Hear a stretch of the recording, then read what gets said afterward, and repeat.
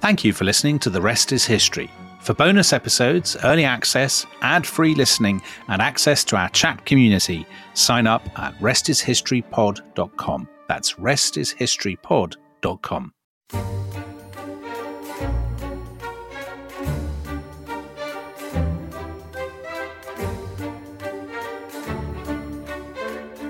Hello, welcome to The Rest is History on the day that England are playing Wales. And I think it's time for a sing-song.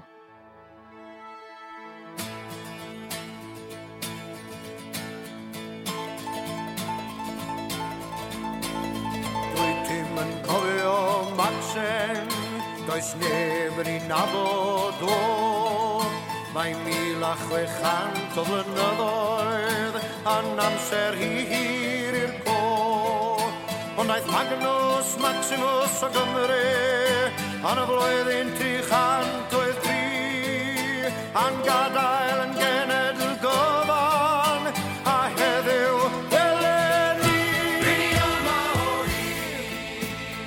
That was the opening verse of Ama Ahid by Dafydd Ifan. It's become very much the kind of the great theme for Welsh football. I'm sure it'll be sung on the terraces this afternoon. And Dominic, I will give you because I'm assuming that your mastery of Welsh isn't up to understanding what was being sung there, but maybe I'm wrong. Am I wrong? The podcast listeners know me, Tom, as the master of tongues. The master of tongues. Well, for those whose Welsh may not enable them to translate it. Let me just quickly distance myself from your Welsh pronunciation, just for the okay. Okay. I just want to put that absolutely on the record. That's Please fine. Continue. That's fine. You are from Shropshire. You are entitled to say that. So the meaning of the words. You don't remember Macsen, nobody knows him. 1,600 years, a time too long to remember, when Magnus Maximus left Wales in the year 383, leaving us a whole nation, and today, look at us. So I think that is a magnificent sentiment. Firstly, because as far as I know, it's the only football anthem that mentions a Roman emperor.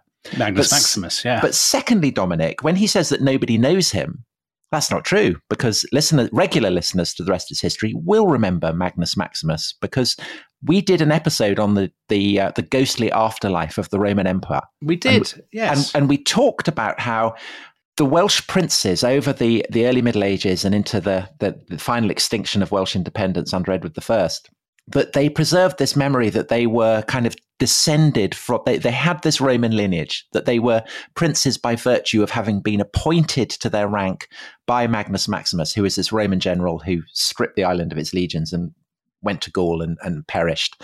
And so that sense of the Welsh as a Roman people in opposition to the English, who were barbarians, was very strong. You made an incredible claim at the end of that episode, didn't you? That the last Roman emperor was Prince Charles, as he then was. As he then was, because the argument was that Edward I, when he appoints his son, the future Edward II, as Prince of Wales, is kind of appropriating that tradition, and it's been handed down through the heirs of the British monarch right the way to the present day. And of course, there is a slight tension in the role played by the current Prince of Wales, who is Prince William, who's always been very, very out and proud as an England football fan.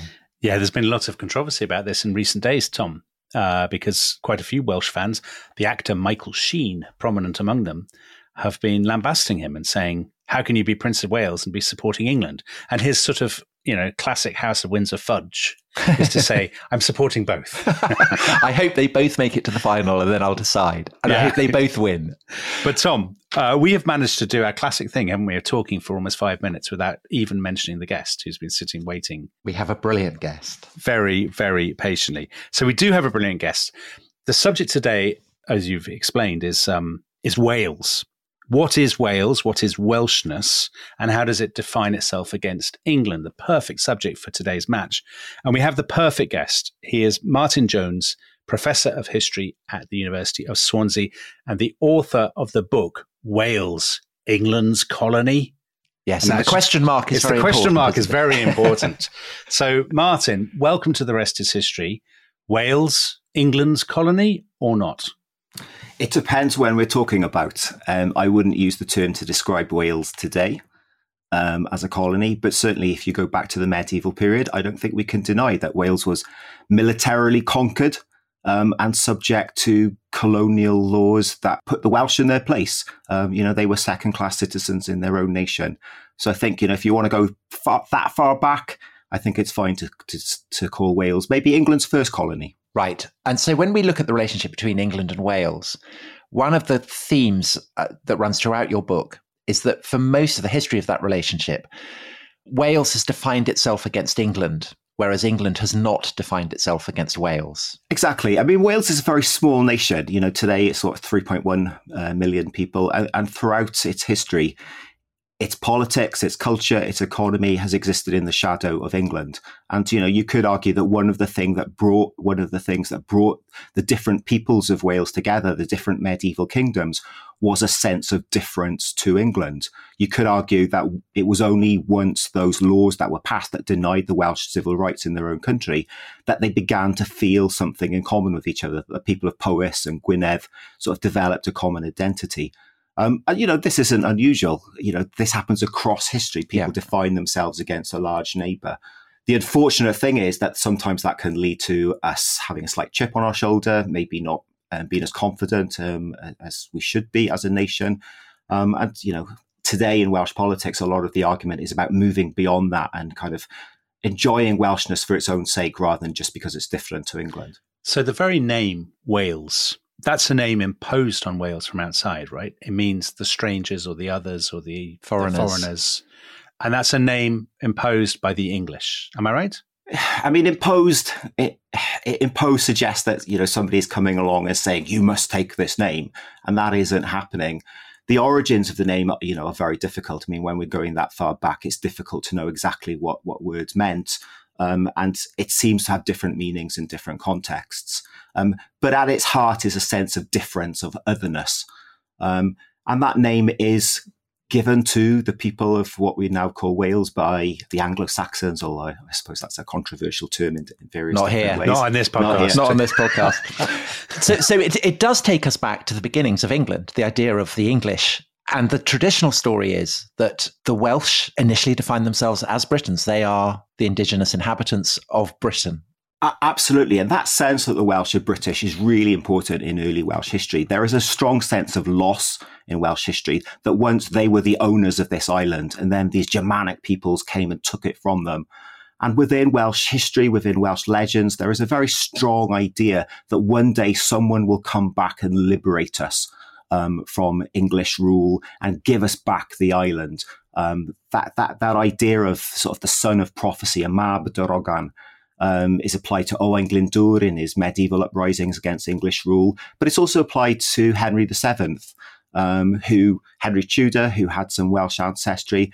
And when he comes to the English throne, when he takes it after the Battle of Bosworth, there is a sense in Wales that this is Wales now taking back control of their island. And when Henry VII becomes king, he adds to his royal arms the red dragon. And that is the kind of the archetype of, if you want to express the story of the conflict between Saxons and Britons, English and Welsh in mythic form, the classic account is that Merlin is told of a vision of a red and a white dragon fighting one another, and that in the end, the red dragon chases the white dragon off. And Merlin says that the red dragon is Wales, or the Britons, and that the white dragon is the Saxons. And presumably the implication of that in the long run is that the Welsh will get what's now England back. Yeah, these stories are really important in Welsh culture right up to the present day in many ways, because they tell the Welsh that they're a nation in the face of English conquest, in the face of English oppression, if you want to put it that way. History gave the Welsh a better story, a story that was confident, a story that was optimistic, a story that made them feel that they were a people. So history's been really important in kind of sustaining a sense of Welsh nationhood over the years. And that idea of perseverance is really important. I mean, the song you mentioned at the beginning of the podcast, Yma o hyd, it translates as still here. And the whole message of that song is not really about Maxen and Roman emperors. It's about how Welsh identity has survived through the years. As the song says, despite everyone and despite everything, we're still here. And history is so central to Welsh identity. And, it's really controversial about whether we teach enough of our history in our schools whether teaching Welsh history is political, whether it's a route to independence. But history is politicised in Wales and in ways that maybe it's not so much in England. But that identity, that Welsh identity, has definitely kind of evolved, hasn't it? Because going right back to the beginning, so before the arrival of the Normans, it's the emergence of a unitary kingdom in what becomes England that basically pens the Welsh in, because the land of England is so much richer than the kind of the more mountainous land of Wales. And it means that there's an inevitable discrepancy of power, which presumably has then set the kind of the balance of the relationship for the 1,000 years that have followed. Yeah, geography is really important, I think, to medieval history. The mountains are one reason why maybe there wasn't the big push by the Normans into Wales after they take England. There are Norman incursions, they take lowland areas, but the mountains were difficult to access, but also there's less reward for actually taking them. There's not a lot actually there. So the mountains sort of slow the English incursion into Wales, but it also turns Wales into something of a fortress, if you like. And that helps Welsh identity survive. And that survives down in the subsequent centuries as well, until kind of the romantics of sort of the 18th century start thinking of Wales as a beautiful place. It's a rough, dangerous, rugged place, and there's simply little reason for English visitors to go there. And that protects Welsh identity and the Welsh language. So at this point, we're talking about Welsh identity, the Welsh language, Wales. How much are those things anachronistic, concepts that we in the 21st century or people in the 20th century were projecting backwards? So in other words, would people in the 11th century or whatever, or the 12th century, would they have thought of themselves as Welsh, as being one people from north to south, speaking one language with one culture? I mean, they definitely wouldn't have thought of themselves as Celts, would they? Because that, again, is a more modern invention, I guess. Yeah, Celts, I really don't like the term Celtic, although it's used quite a lot in Wales. It's misleading. If you go back to the Middle Ages, it's really obviously difficult to know what ordinary people, what peasants thought, because simply nobody asked them and nobody wrote it down.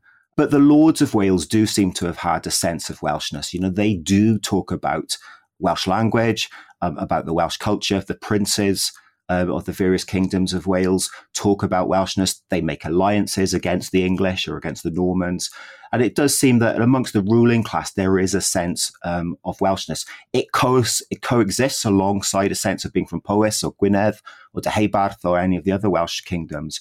But it does seem to be that a common language and a common law as well do give the Welsh a sense of identity and a sense of difference to the English on the other side of the border. So you, in your wonderful book, Wales, England's Colony, you quote the first Norman Bishop of St. David's as saying of the Welsh that they are entirely different in nation, language, laws and habits, judgments and customs. Presume that is with reference to the English or to the Normans or to the totality of kind of Latin Europe? I mean, who's he comparing them to? I mean, it's sort of the English and the Normans get mixed up in this period, don't they? And, it's sometimes hard to distinguish between who's exactly being spoken to about. But there is that sense of a people with habits. And it's important to think that, nationhood in this period isn't just seen as kind of political units. It's about what we today would call race.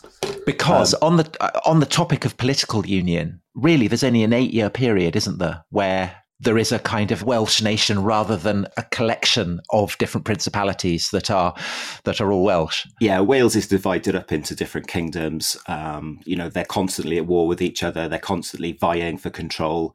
Which one's most powerful ebbs and flows over the course of the centuries. But yeah, there is only a kind of an 8-year period where you could say all of the kingdoms of Wales are under one ruler. But that doesn't mean that there isn't this sense of the Welsh as a nation, as a people, that there isn't some sense of a common ancestry. And that's where we go back to this idea that once this was our whole island and we are the true Britons, and the Anglo-Saxons came and took it from us, and now the Normans have come and taken it from us. But one day we will return. So that king is Gruffydd ap Llywelyn, who is king just before the Norman conquest. And just as the Norman conquest is a traumatic experience for the English, so also, of course, is it clearly a very traumatic experience for the Welsh. And what is the impact of the coming of the Normans to Britain on the Welsh, on Welsh identity, and on the coherence of a kind of political sense of Welshness? Well, the early Norman lords are almost given a free rein in Wales. There is an opportunity for these barons to kind of set up almost like private enterprises in Wales. The English crown almost says, do what you want over there. And, gradually individual barons, individual Norman lords take land within Wales. So these are the marches. They come to be called the marches, yeah. And that creates what we call the marches, this kind of border area, which is essentially under Norman rule. So the conquest of Wales begins very quickly after the conquest of England. And that changes the whole politics of Wales, because suddenly there's this big foe, on your doorstep, which is militarily superior, which has better resources, which is very difficult to beat. And that creates some sense of unity, I think, between, the existing Welsh kingdoms. But they also become an ally, which the Welsh kingdoms can use in their battles and rivalries between each other. So the whole politics of not just Wales, but of the whole island is changed by the Norman conquest. I love all this because I'm from the marches, Martin, as a Shropshire boy. So I grew up in this sort of, Wales was just over the horizon, on the other side of the Long Mynd, and the landscape studded with castles. And I actually wanted to ask a question about castles, because I guess the castles that were built in this period and afterwards are the most celebrated man-made landmarks that stand in Wales. But of course, people walk around them today, and, people like the Sandbrook family go and buy swords and shields with dragons on and whatnot and really love it. But they are symbols they really are symbols of oppression, aren't they? Of surveillance, of control, of foreign domination. Or am I being too harsh? That's what they're literally there for. The very first ones are quite small and there to kind of implant Norman power over local areas.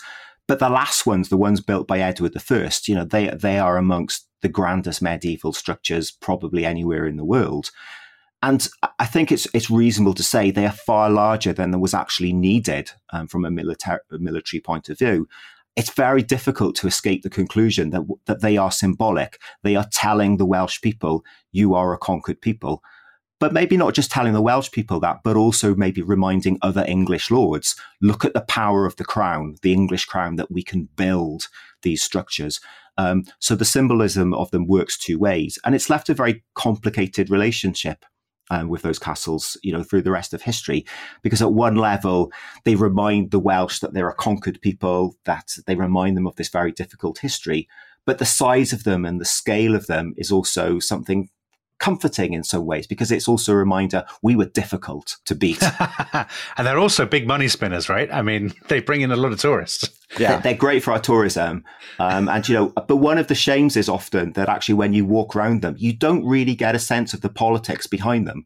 It's very depoliticized, the narratives. And of course, the relationship between Wales and England is still happening today. And there isn't really any effort made to make that connection with today. So the most famous castles of all are those that are built by Edward I, who completes the conquest of Wales. And his Ring of Iron, his Ring of Iron. Yes, his Ring of Iron. And you make the point in the book that one of the things that prompts the conquest of Wales is the fact that the kings of England have lost their lands in Normandy.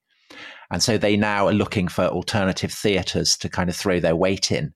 And so Wales is in the way of the juggernaut. But you also give the extraordinary statistic that in 1287, under Edward I, a quarter of the entire Welsh male population was serving in Edward's army. So it's not just about oppression. It's also about giving the Welsh, or at least elements within Wales, a stake within the new regime. When any nation, when any place is conquered, there are always local people who work with the political realities that they are faced with. Those as probably Welsh peasants serving in the Norman army. Did they have any choice about the matter? It's a well-paid job, probably, compared to trying to live off the land. If you've suddenly become a conquered people, joining the conqueror is a way of maybe getting some status. It's a way of survival. And I think there is a danger maybe of us looking back and thinking of these things in black and white. This is Norman or English versus Welsh, whereas the realities of life for people were quite different. I mean, just survival in the medieval period, against the elements, growing enough food, looking after your family. None of these things were easy. And just on these people, they spoke Welsh, right? They didn't speak English. Are there people speaking English at this point? In the early Norman incursions, there are efforts to implant essentially new populations, settler populations. That happens in Gower near Swansea, and that happens in South Pembrokeshire in southwest Wales. And those places today are still very anglicised. If you look at a map of those areas, the place names are English. It's almost like literally the Welsh have been wiped off the map. Now, what happened to the indigenous population, for want of a better term, is very difficult to know. Were they forced off their land? Was it relatively empty? Yeah. Is there some kind of process of maybe even genocide going on? Well, it's exactly the same questions as haunt the question of what happens in lowland Britain in the post-Roman period. I mean, it's really fascinating. But for Welsh speakers, what are the legal frameworks that are governing them following the completion of the English conquest? It's not about language, first of all. I mean, being Welsh is never defined by language. In essence, language was a sign of being Welsh, but it is seen as an ethnic identity. So it's a kind of overtly racial then? Yeah, absolutely. And, there are attempts by some Welsh people to define themselves as English. They go to local courts and say, "Oh no, look at my heritage." Despite my name, I'm actually English because they're suffering legal restrictions because that from being gave Welsh. You legal rights. So there are laws passed that denied the Welsh the ability to carry arms, to live in towns, to trade in certain places. These aren't always enforced. In some cases they're just on the statute book, and historians have gone through the lists of tenants and people living in Welsh towns and actually shown a fair proportion of them in some places do have Welsh names. But these laws are there on the books. And that made them people literally second-class citizens. And even if these laws aren't always enforced, they're always there in the background. So if you fall out with your neighbour, and you're making better beer than him, and your neighbour might say, "But hang on, you're Welsh, you shouldn't even be in this town." And there does seem to be that in the background. I don't think it's too far to say that people were literally second-class citizens in their own nation. And there's no representation in the English Parliament? There's no representation in the English Parliament. It can be difficult to work your way up the ladder. But of course, the governance of any nation requires officials who speak the local language. So there are opportunities, career opportunities for ambitious people within the Welsh gentry. And so there's one last kind of great national uprising, which is under Owain Glyndwr. Glyndwr. Well, I'm Henry IV part one-ing because he's a figure in Shakespeare's version of Henry IV's reign. That's a terrible portrait of him, isn't it? Because he's like a sort of necromancer, babbling in Welsh. He speaks in very florid poetry, doesn't he? Yeah. Harry Hotspur sneers. I don't imagine that's a production. That's a Shakespeare production that's welcomed on the streets of Caerphilly or whatever. Anyway, sorry, go on, Tom. Ask your question. But what Shakespeare's treatment also does is offer Prince Hal, the future Henry V. He's Henry of Monmouth, and he is cast as someone who can bridge English and Welsh identity. Is that something that is reflective of the Tudor period, by which point we've got a dynasty that claims descent from Wales, or is that approximating to something that does emerge in the wake of Owain Glyndwr's rebellion? I mean, there's always the practical politics. People want to get on in life, and Owain Glyndwr is a good example of that. He'd learnt, he'd plied his trade in the law in London. He'd served in the English army. His family, had English connections. Like a lot of the Welsh gentry after conquest, he started to make a career of himself with using the structures of power with England. But something goes wrong. He falls out with another landowner, and somehow that turns into a national uprising. There seems to be this undercurrent of resentment about the way Welsh people were treated.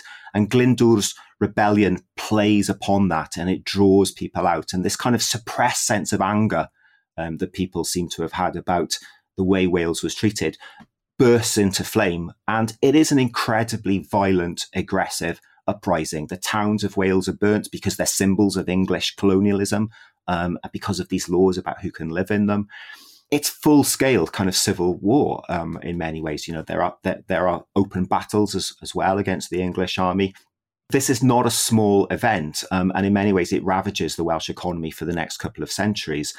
And it leaves a degree of bitterness and a degree of anger as well, about the way it fizzled out, but also about how ethnic tensions between the Welsh and the English, what they can turn into.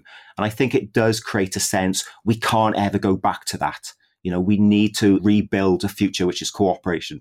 Among the Welsh themselves, or with the English crown? Because I was just asking about Henry V, that he goes on to win the Battle of Agincourt with the longbow, which is a Welsh weapon, and that sense of. Is there any sense in the 15th century of English and Welsh identity starting to merge, or is that just a later back projection that Shakespeare's engaging in? No, there's a degree of reconciliation that, the Welsh gentry are kind of like, we must never go back to what happened in Glyndwr's period. But the English crown is also, we don't want another uprising. And, it doesn't act too harshly after the uprising is crushed. There is some reconciliation. There's even some compensation paid to some communities. But the fact that there are Welsh archers serving in the English army, again, that's part of a much longer history, and that's much more about individuals wanting to find work in some places. So the hiring of foreign mercenaries, the hiring of foreign people by the English army is nothing new. That didn't need reconciliation between the Welsh and English, but that is happening slowly. But when the Tudors come in, you quote a Welsh writer, Owen of Henllys, am I pronounced that right? Henllys, who calls Henry the Moses who delivered us from bondage. And he famously names his son Arthur, great British hero. And as I mentioned, he adds the red dragon to his coat of arms. So is there a feeling in Wales that with the Tudors, things genuinely change? Yeah, absolutely. Henry Tudor exploits his Welsh ancestry in many ways. He uses it as a way of gaining support and manpower within Wales as he's marching towards Bosworth for his battle to seize the English crown. But once he actually has the English crown, he does seem to hold up to some of his promises. He brings Welsh people to court. He does these symbolic things like putting the dragon on his heraldry and things like that. And there is a sense in Wales, or at least amongst the Welsh people who wrote about these things, the poets and the lords, that Wales has retaken its position at the heart of Britain. That, our previous oppression, our previous shame, our kind of sense of being conquered, that's all in the past now. Now there is a Welshman on the throne of England, and Wales is back in control of this island, just as it should be. And then there are acts of union just a generation or so later, so under his son, Henry VIII.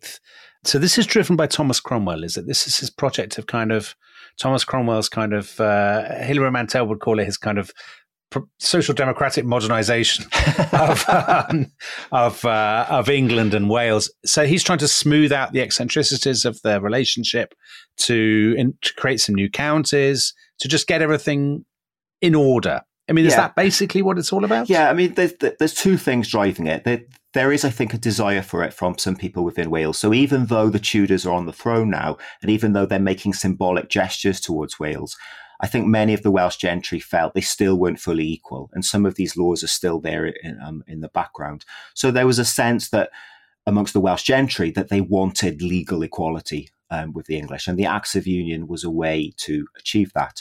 But Wales was very complicated administratively. There were the marches still, which were under the control of individual English barons. And then there is what was called the Principality of Wales, which was essentially the bit that used to be independent and then got taken by the English crown by Edward I. So there's almost like two Waleses. And in the Principality, Welsh law is still used. In the marches, it's a bit of English law and a bit of Welsh law, really, often according to what would suit the local baron. And it was administratively complicated, and there was a sense of danger there as well, that, it was a place of crime. But of course, also, by this period, the whole question of religion is starting to become important, the tensions between Catholicism and Protestantism. And as a Protestant state starts to emerge in England, Wales is seen as like a threat. We can't have these irregularities. And what we can't have as well is the danger of a Catholic invasion coming to England via Wales from Ireland. And of course, that's how Henry took the throne of England in the first place. He invaded England via Wales. So there is an attempt to kind of keep the Welsh on side, to sort of, to give more rights to their gentry, to iron out this complicated administrative situation. And Cromwell, was a great fan of doing things, of bureaucracy, yes, in many ways. Making omelettes by cracking eggs. Yeah. And now the Acts of Union is seen as kind of this moment of colonialism where Wales is essentially abolished as a separate political unit. Whereas the reality of the 16th century was it was way more complicated than that. It wasn't some attempt to say Wales no longer exists. There's no attempt to ban the Welsh language or anything like that. But, well, quite the contrary, isn't it? Because the Bible is translated into Welsh. So that's a hugely significant development. And also, Wales now gets representation in Parliament. It does get representation in Parliament, and that's symbolically important more than practically important, perhaps, because, of course, they're a minority of the MPs at Westminster. And just as today, Welsh voices in Westminster are easily drowned out by English voices. The whole question of the United Kingdom, whether we're talking about this period or today, is the size of England compared to the other constituent nations. English voices will always dominate the conversation. So Wales does get some representation through the Acts of Union. But as you said, the translation of the Bible, which happens a little after the Acts of Union, that's the really important moment, I think, in this period. And that's done, with the approval of the English state as a way of ensuring that Wales joins this Protestant revolution and isn't some kind of Catholic outlier on England's doorstep. But what it does is give the Welsh language dignity and respect. If you can hear the word of God in Welsh, if you can pray to God in Welsh, if you can be married in Welsh, these are major things in people's lives. And I think today we forget the importance of religion in past societies. Not here. The word of God was everything. And the fact that it's available in Welsh gives the Welsh language status and dignity in a world where English was the language of law. It was the language of power. It was the language of politics. English was the language you needed to get on. And that meant it was very easy to portray Welsh as a backward, uncivilized language. And that did happen a lot. But a language can't be uncivilized if the word of God is written in that language. And so the vast, vast majority of people in Wales are speaking Welsh throughout the 16th century, throughout the 17th century. And then with the 18th century, with the development of industrialization, then things do start to change. And perhaps we could take a break at this point. And when we can come back, we could look at the coming of the Industrial Revolution to Wales and the impact that that has.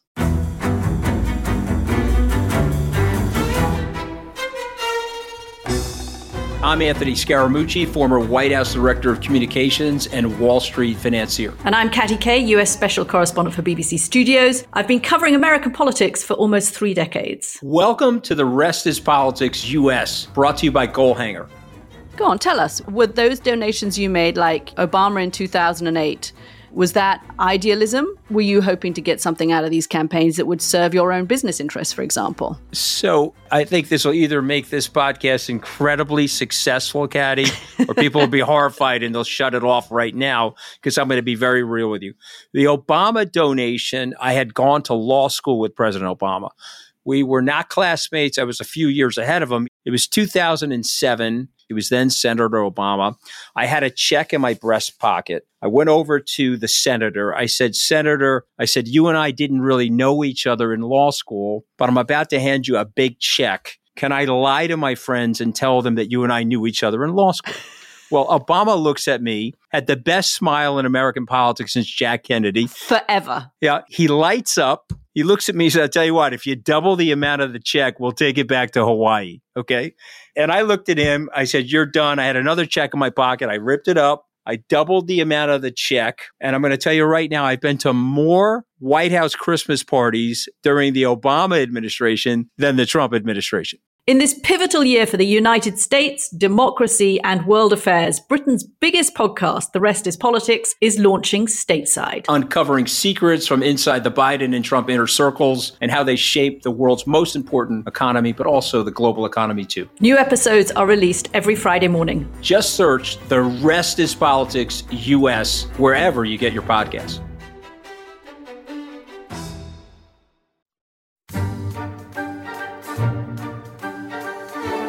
Look at what these bastards have done to Wales. They've taken our coal, our water, our steel. They buy our houses and live in them for a fortnight every year.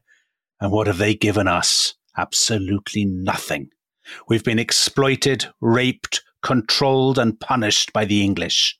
And that is who we are playing this afternoon.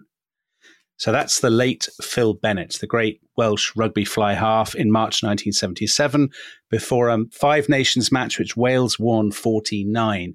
And yet, as I imagine you will know, Martin, the irony of that is that just a few weeks later, Phil Bennett and a lot of his teammates joined up with the English to go on the British Lions tour of New Zealand.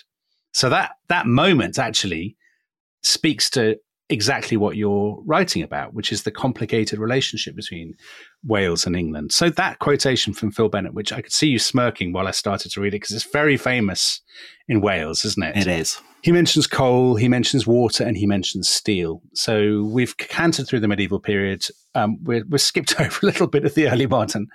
And as we approach the 18th and 19th centuries, obviously coal and steel transform Wales, don't they? I mean, just to explain, I guess, to the listeners, because previously Wales had been very, very rural. And then with the Industrial Revolution, it is completely changed. Yeah, if you go back to the middle of the 18th century, Wales is a rural backwater in many ways. It's isolated, it's marginalised. Probably at least 90% of the population only speak Welsh. Some of the gentry are kind of moving to England and have connections, but by and large, Wales is on the periphery of the United Kingdom. And economically just not that important. But the Industrial Revolution changes everything because Wales has the right minerals. It has coal in abundance, and not just coal, it has very good quality coal, but it also has the minerals you need to make iron and later on steel. And that changes Wales because suddenly it matters within the United Kingdom. The British government becomes more interested in Wales. It becomes interested in why do they not speak English there? And that question is asked because it doesn't seem to make sense to the English state, because to them, English is the language of modernity and progress, etc. So how come a corner of our kingdom doesn't speak this language? And because industrialization creates very difficult living conditions, working in coal industry or the iron industry was not a pleasant experience. Yes, the wages were better than living off the land, but the living conditions were very difficult as towns grew up very fast, full of disease, full of overcrowding, etc., etc. So Wales starts to develop a reputation for being unruly. There are a series of kind of riots and protests. The army is sent in on several occasions and opens fire and kills people. And as the English government is saying, well, what are we going to do about this? Attention starts to focus on the Welsh language. And the idea that maybe the problem is that the Welsh people don't speak the same language as the rest of us. And maybe we need to do something about that. And that turns people's attention to the question of education. And MPs are saying, it's cheaper to send some schoolmasters to Wales than to hold, a unit of army there. Just before we come to education, because this is obviously such a massive thing, just on the Industrial Revolution and the coal and the steel and the huge development of the South Wales valleys and so on. I mean, obviously one thing that does is it creates a great disparity between North and South Wales in a much more marked way than it existed before. But there are some historians, aren't there, who say, well, this is basically a purely extractive economy. So this really is a colonial economy. The English are doing to the Welsh what they're doing to so many people all around the world. They're just taking their resources, and Wales is gaining nothing from this. Is that true?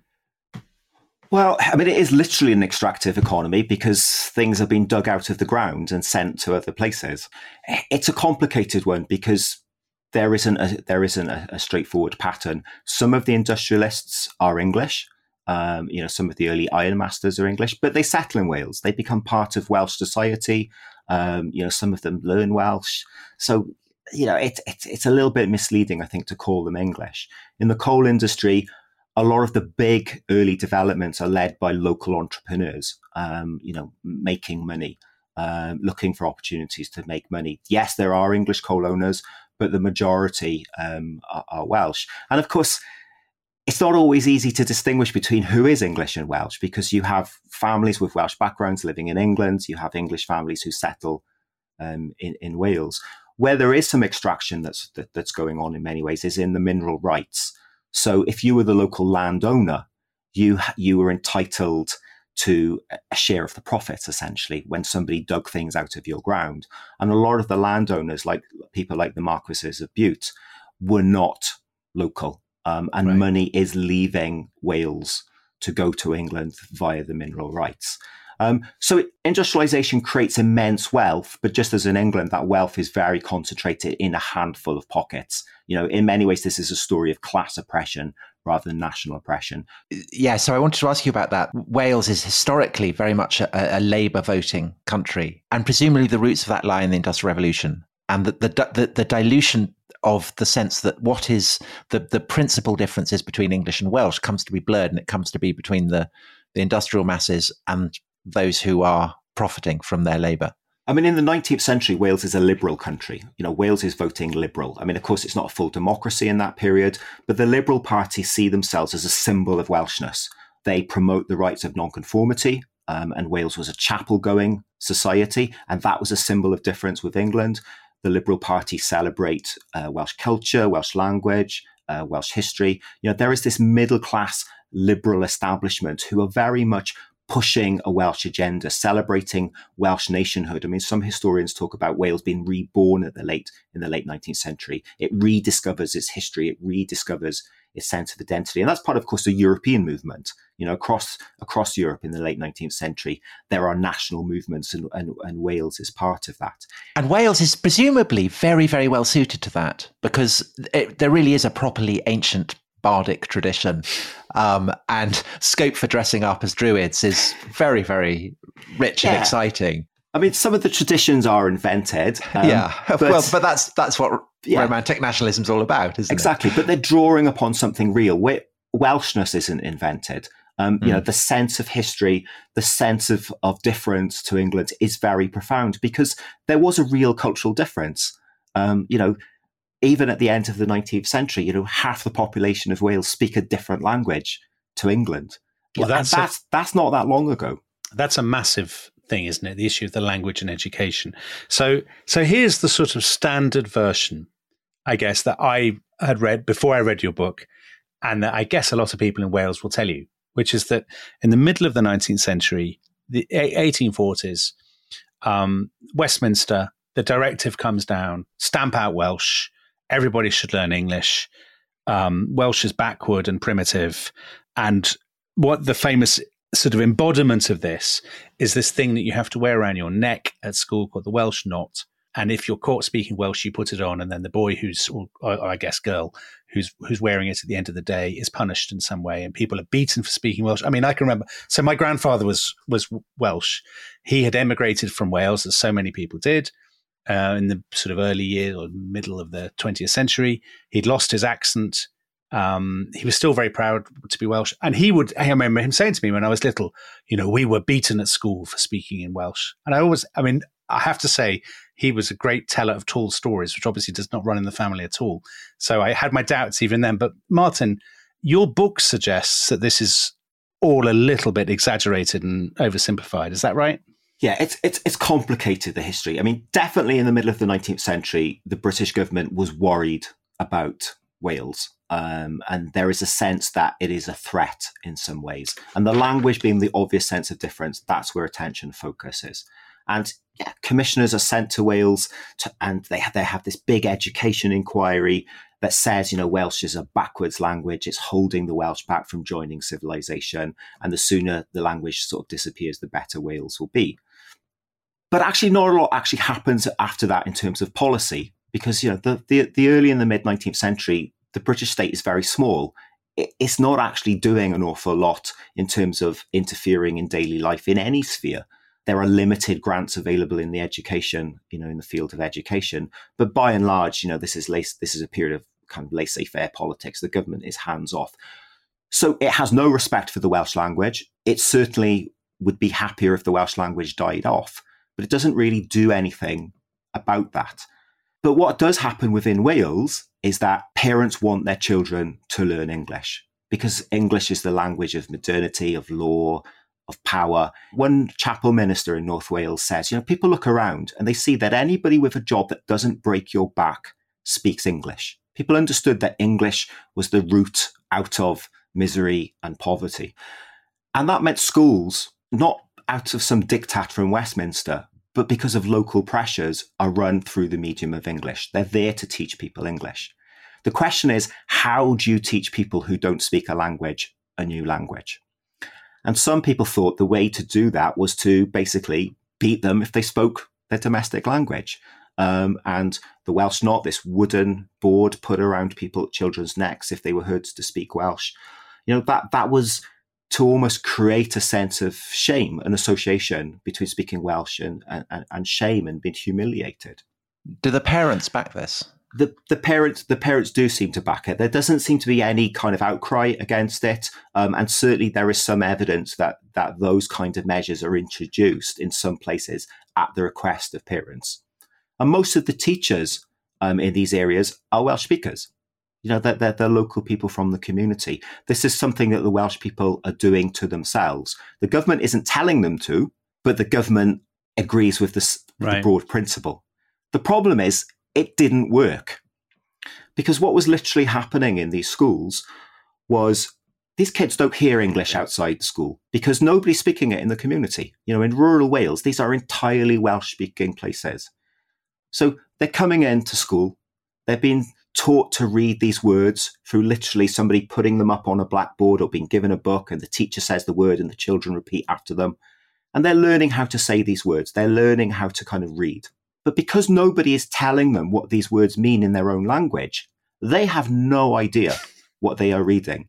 It's not Duolingo, is it? So in that case, what is it that leads to the decline of Welsh, which has been such a cause célèbre in Wales in the 20th century? The key issue, I'd argue, is migration. So industrialization creates well-paid jobs. They're harsh communities, overcrowded communities, etc., but ultimately they are better paid jobs than living in the land. So people start to move into industrial Wales from places like Shropshire, the southwest of England, and then further afield. And that brings the English language into working class communities for the first time in many ways. Now, initially, those early migrants learn Welsh because that's the dominant language of the community. But as their numbers grow, they stop learning Welsh. And increasingly, local people start learning English. And because they are starting to learn English at school, particularly after people start working out the Welsh Not doesn't work, we actually need to teach them English through the medium of Welsh. As education policies get better, people are learning English at school, and then they're using English in the community with these migrants. And as migration grows, the linguistic balance in industrial communities starts to tip.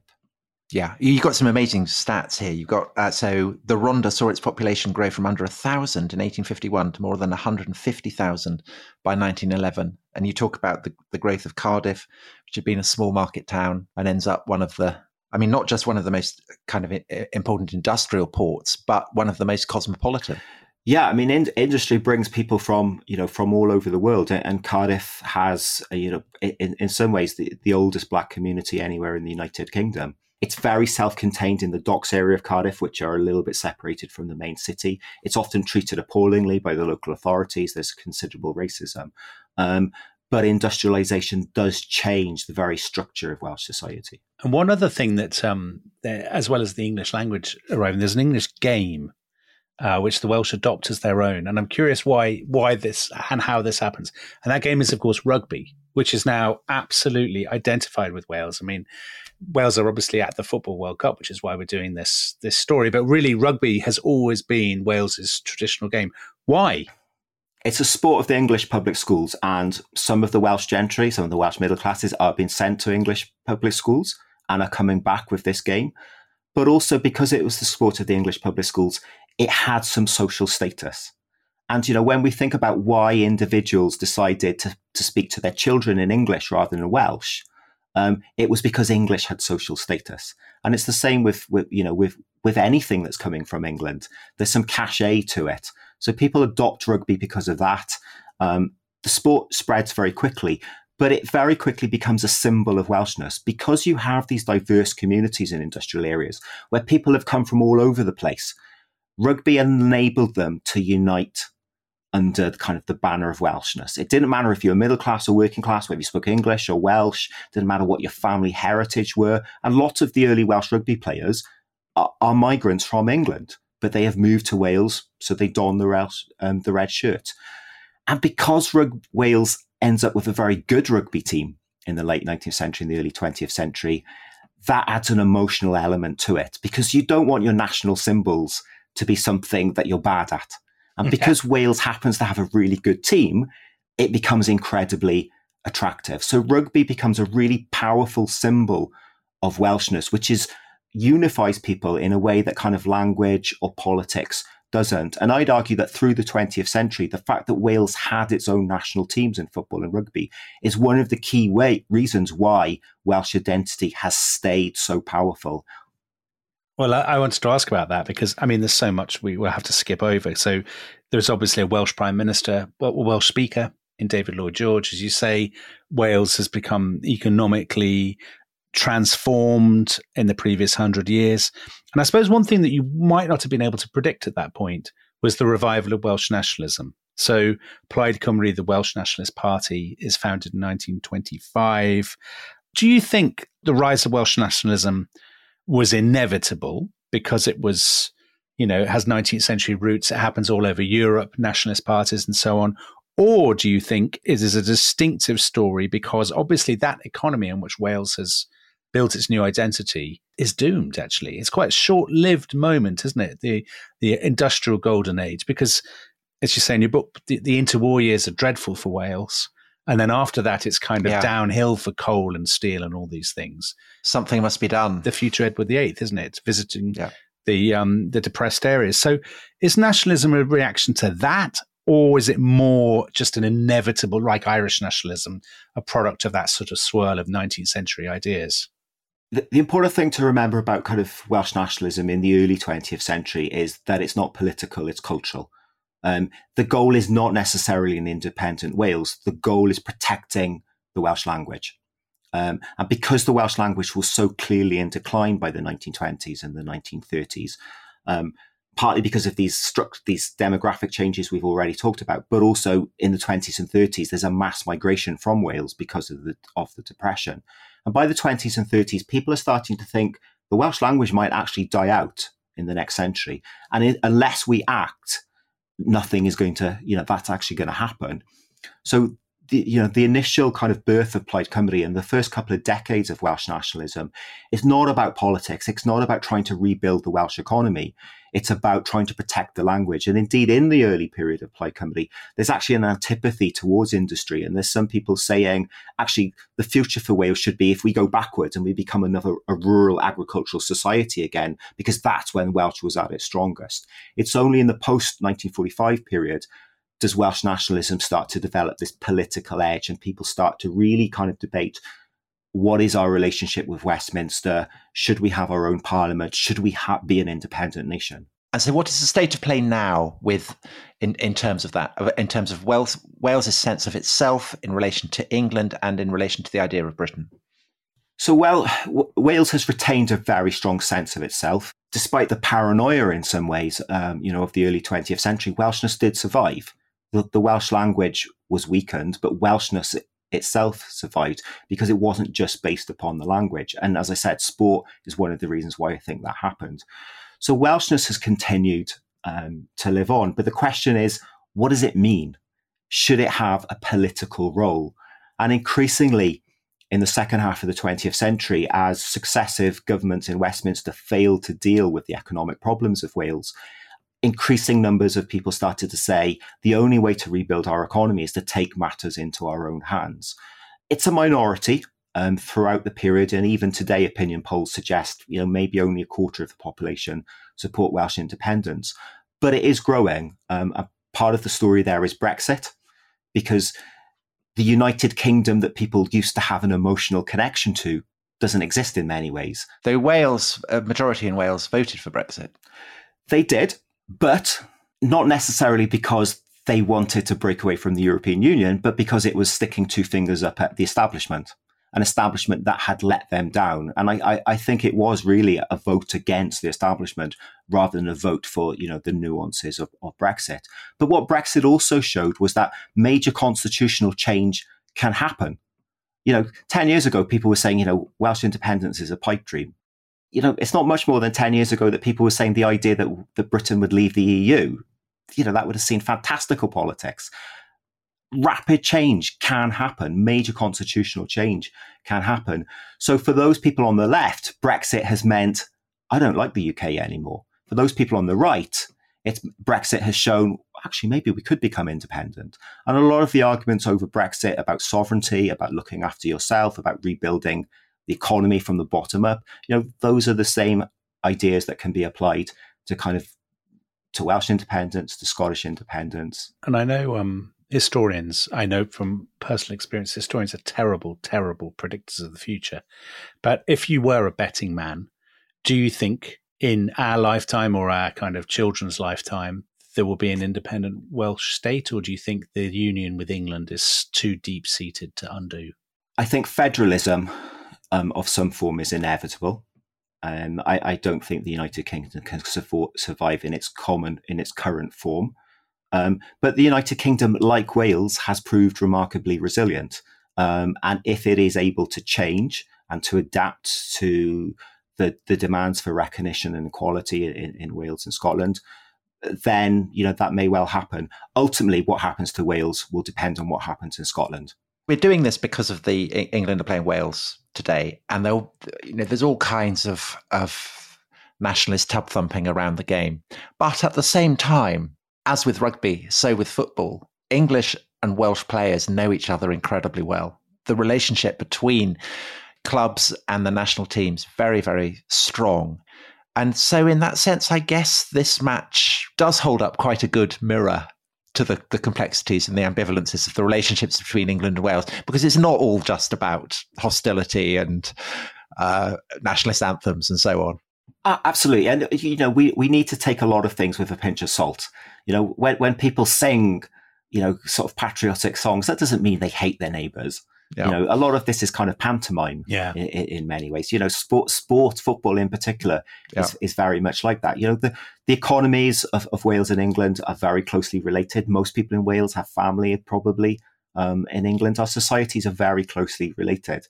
And that means that, it isn't inevitable that the two countries will drift apart. And even if they do, even if there is Welsh independence and Scottish independence, the United Kingdom will retain a cultural and a social function. We're a very small island and we're all too closely related, but, to completely break away from each other. It's a nice conclusion. Now, one thing we didn't talk about, which I would like to quickly advertise to the listeners, Martin did a brilliant program on Radio 4 a couple of years ago. It was about the investiture of Prince Charles as Prince of Wales, wasn't it? That was the peg. But it also had this amazing story of this place called Tryweryn, where there was a little village that was flooded to make way for a reservoir to serve the people of Liverpool, which was a huge boost to... the colonialists of Liverpool. Yeah, the colonialists of Liverpool, exactly. That's not a phrase you often hear. That was a lovely program. And for people who... I imagine you might be able to find it on Radio 4. It was actually really quite moving, Martin, I thought. Am I being too purple about your program? There was lovely music and very haunting, and it wasn't like the rest is history. It's a really powerful story because here was a small, entirely Welsh-speaking community that were moved from their homes to build a reservoir for England. This was about the loss of Welsh landscape. This was about the loss of the Welsh community. But it was also about the relationship between Wales and England because most, not all, but most of the Welsh MPs voted against it. But it went through Parliament because there are more English MPs than Welsh MPs. And now it's become like this badge in Welsh culture. And there's graffiti across Wales that says, Cofiwch Tryweryn, remember Tryweryn. And you're being asked to remember the loss of language, but also the inequality between Wales and England. Some people describe the relationship as being like in bed with an elephant. Whether it's trying to crush you or not isn't the point. Inevitably, at some point, it will roll over and squash you. Yeah. Well, let's hope that doesn't happen today, Tom? Well, I reserve judgment on that. I actually feel very conflicted about the England-Wales match because I am a quarter Welsh and I always like to root for the underdog. I don't at all. Don't you? You want England to absolutely hammer the Welsh. It's funny, actually, because I sometimes meet... So the guy who used to run the books pages at the Sunday Times, he was a big rugby fan and an incredibly mild-mannered, sort of tolerant, nice person. And he absolutely loathed the Welsh rugby team. Absolutely loathed them. And Andrew Holgate. Yeah, I think it's because he grew up in the Did he? 70s. And he just said, they used to rub our faces in it year on year. So there you go, Martin. That's a very bleak note on which to end. No, I think we should just re-emphasize that it is, on the footballing level, so much pantomime. It is pantomime, yeah. Basically. And essentially, they're all friends. So being proud of your country doesn't mean you have to hate anyone else's. Oh, what a and nice on that note. What a lovely note. Bombshell. Thank you so much, Martin. Thank you, everyone, for listening. And may the best team win. Bye-bye. Bye-bye.